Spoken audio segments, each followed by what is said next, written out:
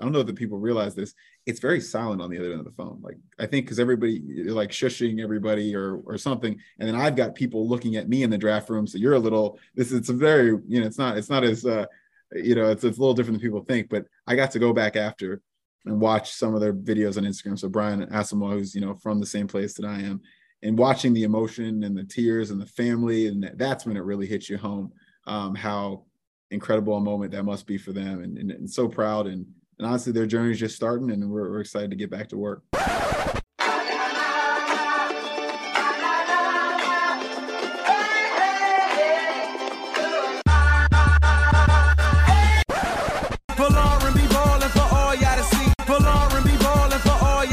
I'm going with the flow, and thank you, Folarin. All right, everybody. Welcome to another episode of Go With The Flow. I'm your host, Folarin Okulaja. I have another very, very special guest with me today, Kwesi Adofo-Mensah. Welcome to the show, Kwesi. Thanks, Folarin, man. It's great to be here. Thanks for reaching out to me. It's great to be here. I think you have a great podcast, and I see so much connection with you and kind of my story that I was happy to join you. Of course. Thank you so much. And I just want to give a quick background for everyone listening. So Kwesi graduated from Princeton in 2003 with a degree in economics before becoming a portfolio manager and commodities trader on Wall Street. He received his master's degree from Stanford in 2013 before beginning work for the San Francisco 49ers in football research and development. He was with the 49ers for 7 years before then becoming the Browns vice president of football operations in 2020. And most recently, he was hired as the Minnesota Vikings general manager in January of 2022. So just a quick little background for everyone listening. And what you just mentioned is actually the first place that I wanted to start with, which was the similarities with our background. So doing my research, I saw that your family immigrated from Ghana 9 years before, or 12 years before you were born. Sorry. My family moved from Nigeria 9 years after I was born. So there's a little bit of a similarity there. And my first question for you is, so when I moved from Nigeria, I had a little bit, I don't want to say an identity crisis, but I was stuck in between being Nigerian and being American and just trying to figure out who I was as a person. And due to your background, would you say that you had any sort of similar, not an identity struggle, but just a process of trying to figure out who you were as a person? No, that's a great way. It's so funny. I experienced that as well, a little bit different than you, just because you had grown up there. So for me, first and foremost, though, I had such a strong sense of self instilled in me from my parents. I can talk at length about how grateful I am to my parents and all they've done for me. But, so on the playground or whatever, I'm different. I have a great group of childhood friends. We're still close to this day. They'll probably listen to this podcast, and, I have so much love for them. On the field, on the football field, on the soccer field, I was the same. I was just their friend. But, at times, I have a different name. I look a little different. The spices might smell a little different when they come to my house. And so you're not, in a binary sense, you're not just like them. But then when I get off the plane to Accra and go see my family, I'm not like them either, right? I talk differently than them. I sound, I don't wear the same clothes. They tease me for being American. So you live in this world where you're never 0 or 1, right? You never feel like you're, truly belonging to either group. And honestly, that just takes time to evolve and grow from. I think for me, it was just kind of leaving that binary mindset and really just approaching it like, hey, that duality, it's cool. I'm a little different.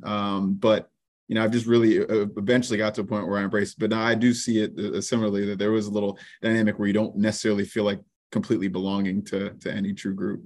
Yeah, exactly. And I relate to that on so many levels. And for me, it wasn't until sophomore year of high school for me was a big year when I finally grew into who I was as a person. And I was able to realize that I don't necessarily need to fit in perfectly with either group. Who I am is exactly enough for me. Was there a particular stage in your life where that confidence was really able to come through and you were like, okay, I don't really care what anyone else is saying. I know who I am as a person? I mean, that's pretty wise for sophomore in high school, man. I think the world needs to really come to that conclusion.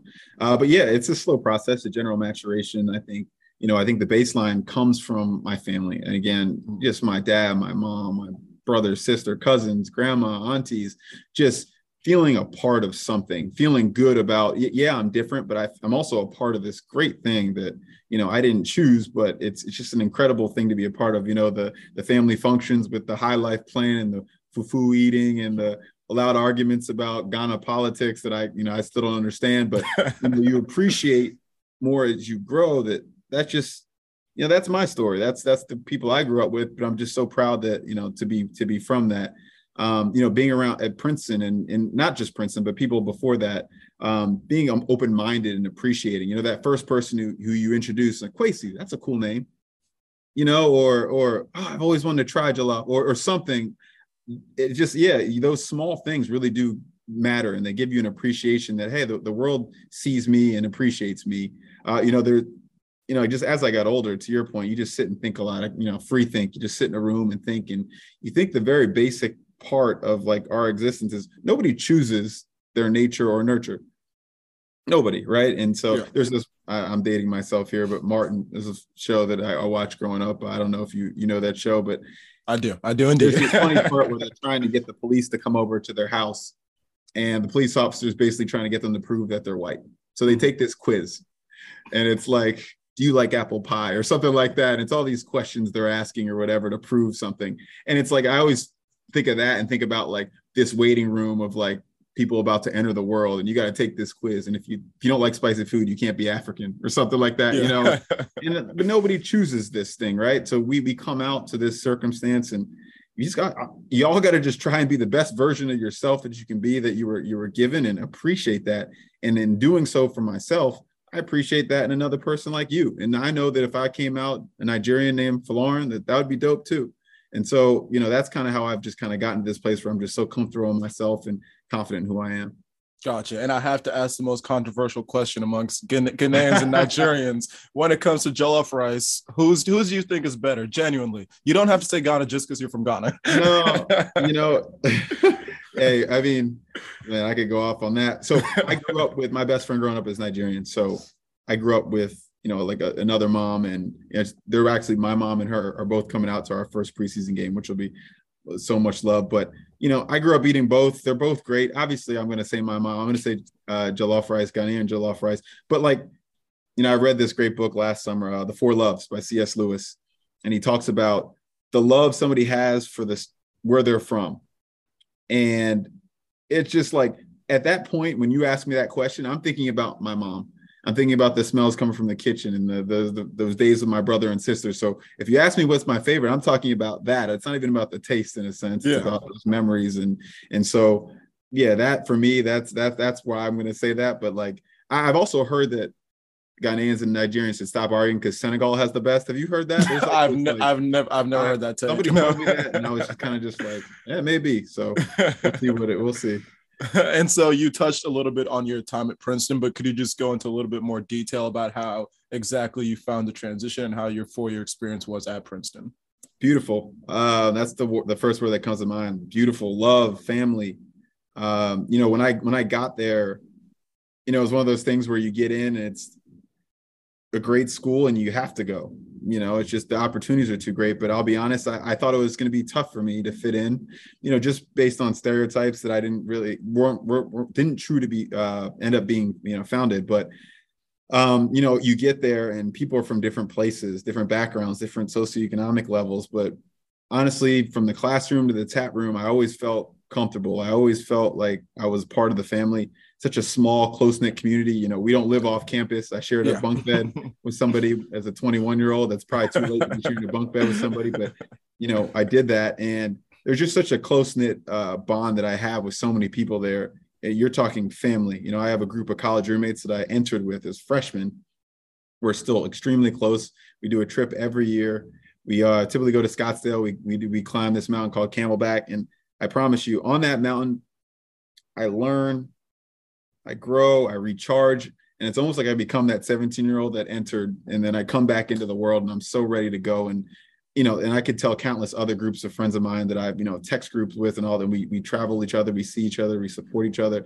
I can't, it's so fortunate just because I almost don't like talking about it because I'm so blessed to have had that experience. And obviously there's so much luck in the element that goes into it. Obviously I worked hard as a high school student. There's a lot of people who don't get the opportunity to go to a school like that. And I'm forever grateful, and when I left those Fritz Randolph gates, you can't walk in, whatever, you can't walk out.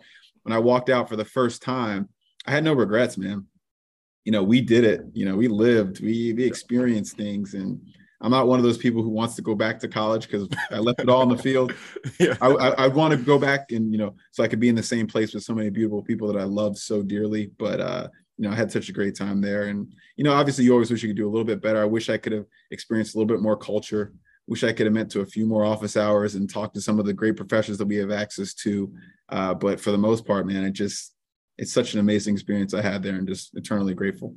Yeah. And even as someone who just graduated around 2 months ago at this point, I was still able to feel that's also same sense of like appreciation for the place, because I've already been able to tell that I've met some friends there that I'm going to have for the rest of my life. So many experiences that I'm going to talk about forever and tell my kids about. And although COVID tried to ruin the middle of our experience, we were still able to come back this past school year and really just make the most out of it. So yeah, it's just amazing how one place, whether not just Princeton specifically, but whatever school you go to, is able to just have that same sort of effect on you. Incredibly, man. And honestly, I probably left out the impact that it's had on my life, just not just the people aspect of it, but what it trained me for. You sit in a room and that mountain of work starts to pile up sometimes there. And those days where your eyes get wide, and I still think back to like when I was writing my thesis and I was like, I gotta write like just something like that. And that feeling that in your stomach when you first get a task, but there's that sense of you that like, okay, I'm gonna get through this. And I get that every day here. Trust me, there's days where I'm just like, am I going to be equal to this task? But, as a 17-year-old, as an 18-year-old, as a 19-year-old self, I proved that I could. And that all started at Princeton. And again, forever grateful for that. Yeah, for sure. And so then coming out of Princeton, like I mentioned beforehand, you went to Wall Street. You spent some time as a portfolio manager and commodities trader.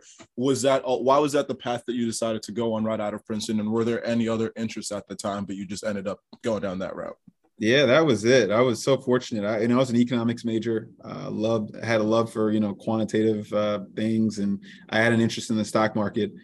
So I didn't know what that really meant. You show up, and I don't know. People wear a briefcase. Is that what you're supposed to do with an economics or a business type degree?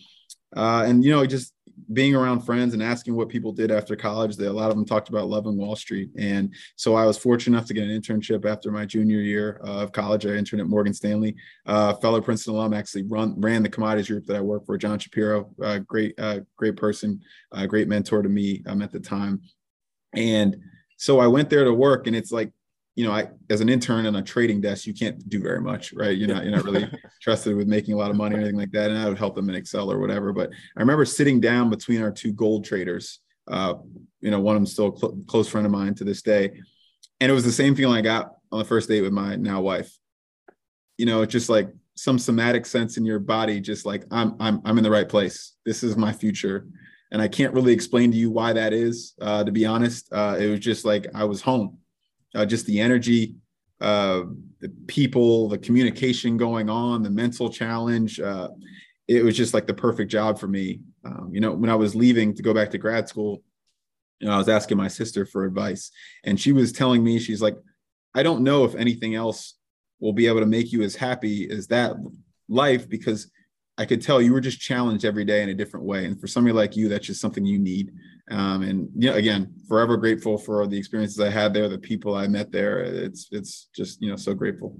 Yeah, for sure. And so in doing this alumni series, one of the things that I'm always most curious about with all the people who have spent many years in the professional world is when they do decide to make these changes, from whether it's leaving a certain job to go to another one or deciding to go back to school, just these different moments where it's like they tend to be very pivotal, because again, it's going to chart the path that you're going to go on for the next certain amount of years. So you described how much you loved the job and how you felt like it was right for you. Why did you then decide that you needed to go back to grad school? And I'm guessing you get accepted to Stanford. It's not a hard decision, but why even apply in the first place if you were so happy doing what you were doing? It's a tough one. I get asked that question all the time, and I think I give varying answers because I don't know. Again, I talk about that somatic sense. It was just something, that you'll learn this. You work on Wall Street, they call them the golden handcuffs, where you get far enough in your career where you get accustomed to a certain lifestyle, and it's hard to really pivot. And so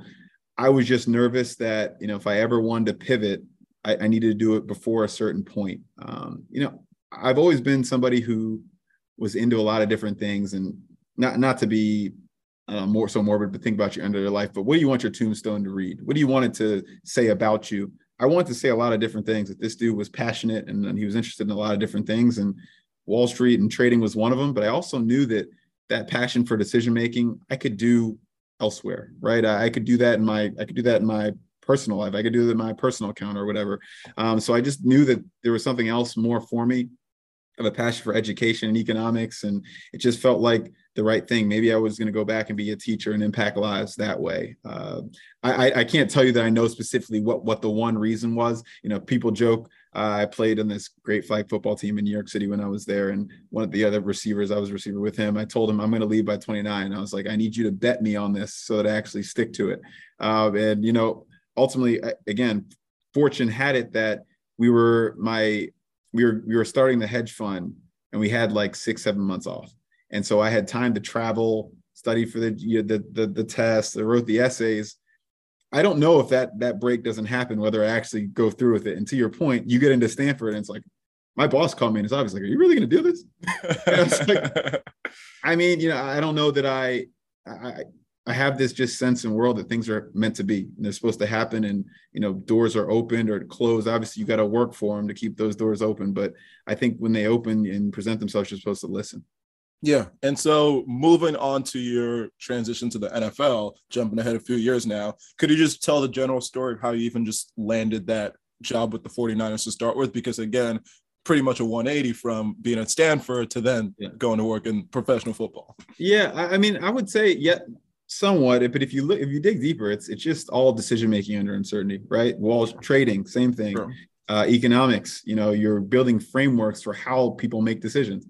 You're building, in a macro sense or micro sense, and then football is no different. And so, really, when I went to grad school, and I wanted to become a professor, but once I got there, there's just a sense, and you'll see this after you work on Wall Street. There's just kind of a love for the practical application of these things. You're just getting your hands a little bit dirty, and I missed. And so I just kind of wanted to go into industry. And I knew that even if I did become a professor, sports was something I was really going to try and maybe get into, consulting or something like that. Really, I was so fortunate. I went to the MIT Sports Analytics Conference with a friend, Nate Sellon, Princeton classmate, one of my closest friends to this day. And, he was like, hey, let's go for fun. I don't know if you really actually want to pursue this, but let's go for fun. So we went. Back then it was probably a little less crowded, so you could walk up to your favorite GM or your favorite front office person and have conversations. And so we did that. I had a friend that knew somebody at the 49ers, and they were like, hey, you should talk to this guy, Kwesi. And so I went, I spoke with him, Brian Hampton, again, who hired me. You talk about people who paved the way for you, and he gave me my first opportunity in the NFL. So he's the first person I met. It's funny that I was at Stanford probably 10 minutes down the road from him, but I went all the way to Boston to meet him for the first time. But again, grateful that how that turned out. And again, I never thought I would end up here. I won't sit here and lie and say that. Yeah, and it's funny because, again, from just exactly what you're saying, you never know how things are going to work out. You wouldn't believe the amount of times I've heard that from adults who are like, just this very chance encounter. I just went there on a whim or didn't really mean to, and it just ended up changing the trajectory of my life. And so that's just one thing that another reason for me to always be open-minded about approaching people and just not really closing off any doors, because you never know where things might lead you.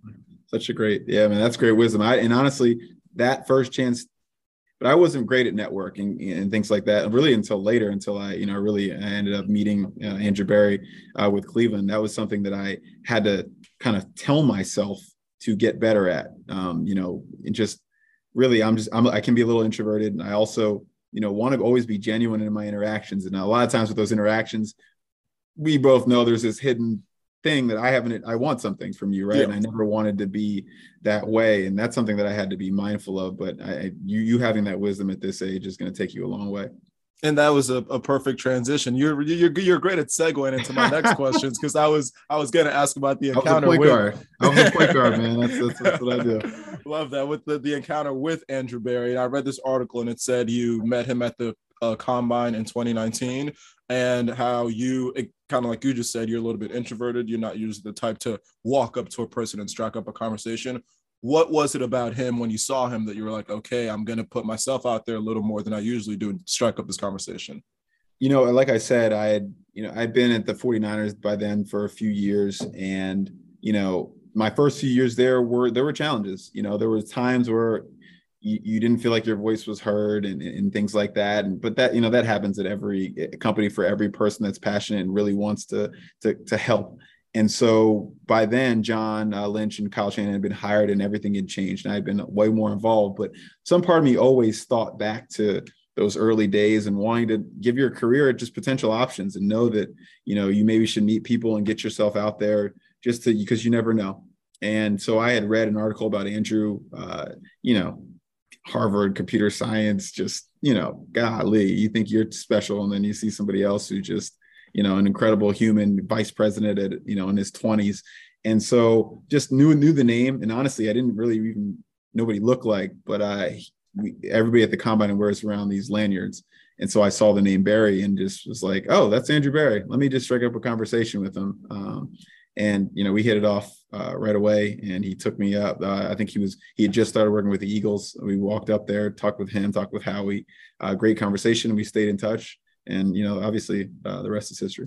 Yeah. And so before the little in between, before you land the job as the Vikings GM, what were you able to learn in your time with the Browns that you think put you on the radar of other teams to then eventually land the job as GM? I mean, I can't speak to what put me on the radar because ultimately you're just humbled that people think that highly of you to give you this job. I can tell you what I learned in that job, though. It's hard as you go up in organizations. The same thing will happen to you. You rise for a reason that you're good at doing something, but the further you go up, you actually get further from the thing that got you to where you're going. You stop doing and you start leading and managing. And so I had to really go from, I used to sit in a room for 3 months and code, right, and get ready for the draft and do things like that. And then I go to Cleveland, and that is not my job. I was like, wait, no, where's Python? Like, and he's like, no, that's not going to be you. He forced me to kind of step out of my shell and, hey, take all those things you do when you do all those things and apply it to now running groups and organizations and leading people. And that's really what I learned the most there, that the preparation for the GM job, one of the people realize is like, we're not playing fantasy football here. There's not I'm not sitting here just watching film and thinking of trades. You're running a business. You're handling people's lives. You're leading, you're managing. And so that's a big part of the job. And that's probably the most thing I learned. And he very detailed every day. And again, you're so grateful for the mentors you have in your life. He's calling me in his office. Hey, Quace, if you're going to be a GM in 6, what would you do here? And it's like, it's Tuesday. It's like, hey, let me relax. Can I have my tea? Let me have my green tea without having this existential crisis with you. But like, he saw this moment probably before I did, And again, eternally grateful. He's always going to be a member of the family. We talk all the time. So fortunate, and not just him. Glenn Cook. I've met so many talented people there that have really made me who I am, along with the people at the 49ers. And again, just forever grateful. And so you just spoke to the level of preparation necessary to go into being a GM, specifically with the NFL draft, which is a chance every year to really just retool your team, just bring in some new pieces. How cool would you say it is to be able to make dreams come true in such a tangible manner when you're giving them that phone call that here you are being signed to an NFL team? It's awesome, man. I can't even tell you. I tell people all the time, some of my fondest memories in this profession will be the wins. And, obviously I was fortunate enough to go to a Super Bowl and, be in an NFC championship, but I got to teach player education. And one of the first guys in my class retired one of my first days in Cleveland. And I was talking to an agent. I didn't know who this agent was. And I see in the background that player's jersey. And I say, hey, how do you know that guy? He's like, oh, he's my agent. He just retired. He took care of all his money. He's good. And when I tell you, like, I don't know that I had, granted, I talk to those guys 4 times a year or whatever, but like the 1% that I might have helped this guy get to that point in his life where he's financially secure was like so heartwarming and so great for me. So you talk about other memories. And so being able to call somebody and say, hey, all those 2-a-days, all those weightlifting sessions, all those times where people told you weren't going to make it. How many players, when they're 6 years old, write that letter? We see those stories when they make it. A lot of other people who wrote that same thing on paper, they just didn't get to make it. So to really to be the other end of that phone call. And honestly, you don't appreciate when you're making the call. I don't know if the people realize this. It's very silent on the other end of the phone. Like, I think because everybody, you're like shushing everybody or something. And then I've got people looking at me in the draft room. So you're a little, it's a very, it's not as, it's a little different than people think, but I got to go back after and watch some of their videos on Instagram. So Brian Asamoah, who's, from the same place that I am, and watching the emotion and the tears and the family. And that's when it really hits you home, how incredible a moment that must be for them. And so proud. And honestly, their journey is just starting, and we're excited to get back to work. Yeah, and I love it because the Vikings actually put the behind the scenes of the draft, the prep for the draft online. And so I was watching the video on YouTube, and it's exactly what you described, where you're on the phone, but everyone's kind of there just looking at you. And then on the other end, the player has their own thing going on. So yeah, it's definitely a very unique situation that happens. And so just with the last few questions that I have here, I just want to ask about a specific player, Justin Jefferson, one of the most exciting players in the league. How excited are you to have a player like that on the roster, especially coming off Pro Bowls in his first 2 years? I mean, from a talent perspective, it's obvious, right? He makes people like him. And when I got the job here, I texted all the players that I'm still close with in San Francisco and Cleveland. I said, thanks. Because right, they're the reason I'm here. We're not doing rocket science here. You get great players and they make you look smart. But having somebody like him from a talent perspective, that speaks for itself. But I don't know what people realize when you're around greatness like that on a daily basis. It's humbling, not because he's so great. It's just the work he puts in on a daily basis to be that great. It's not just touchdowns on Sunday. It's every rep and individual. It's like the level of detail, the level of passion he puts into it. It's so inspiring. It makes you want to be better, right? Because that guy's incredible at his craft and the commitment he's putting into it. Well, let me go in this office and get a little better at what I'm doing. Let me push a little harder in my workout. It's so inspiring to be around. And, again, fortunate to have him, but not just him. We've got a lot of great players in this team that push us in that same way.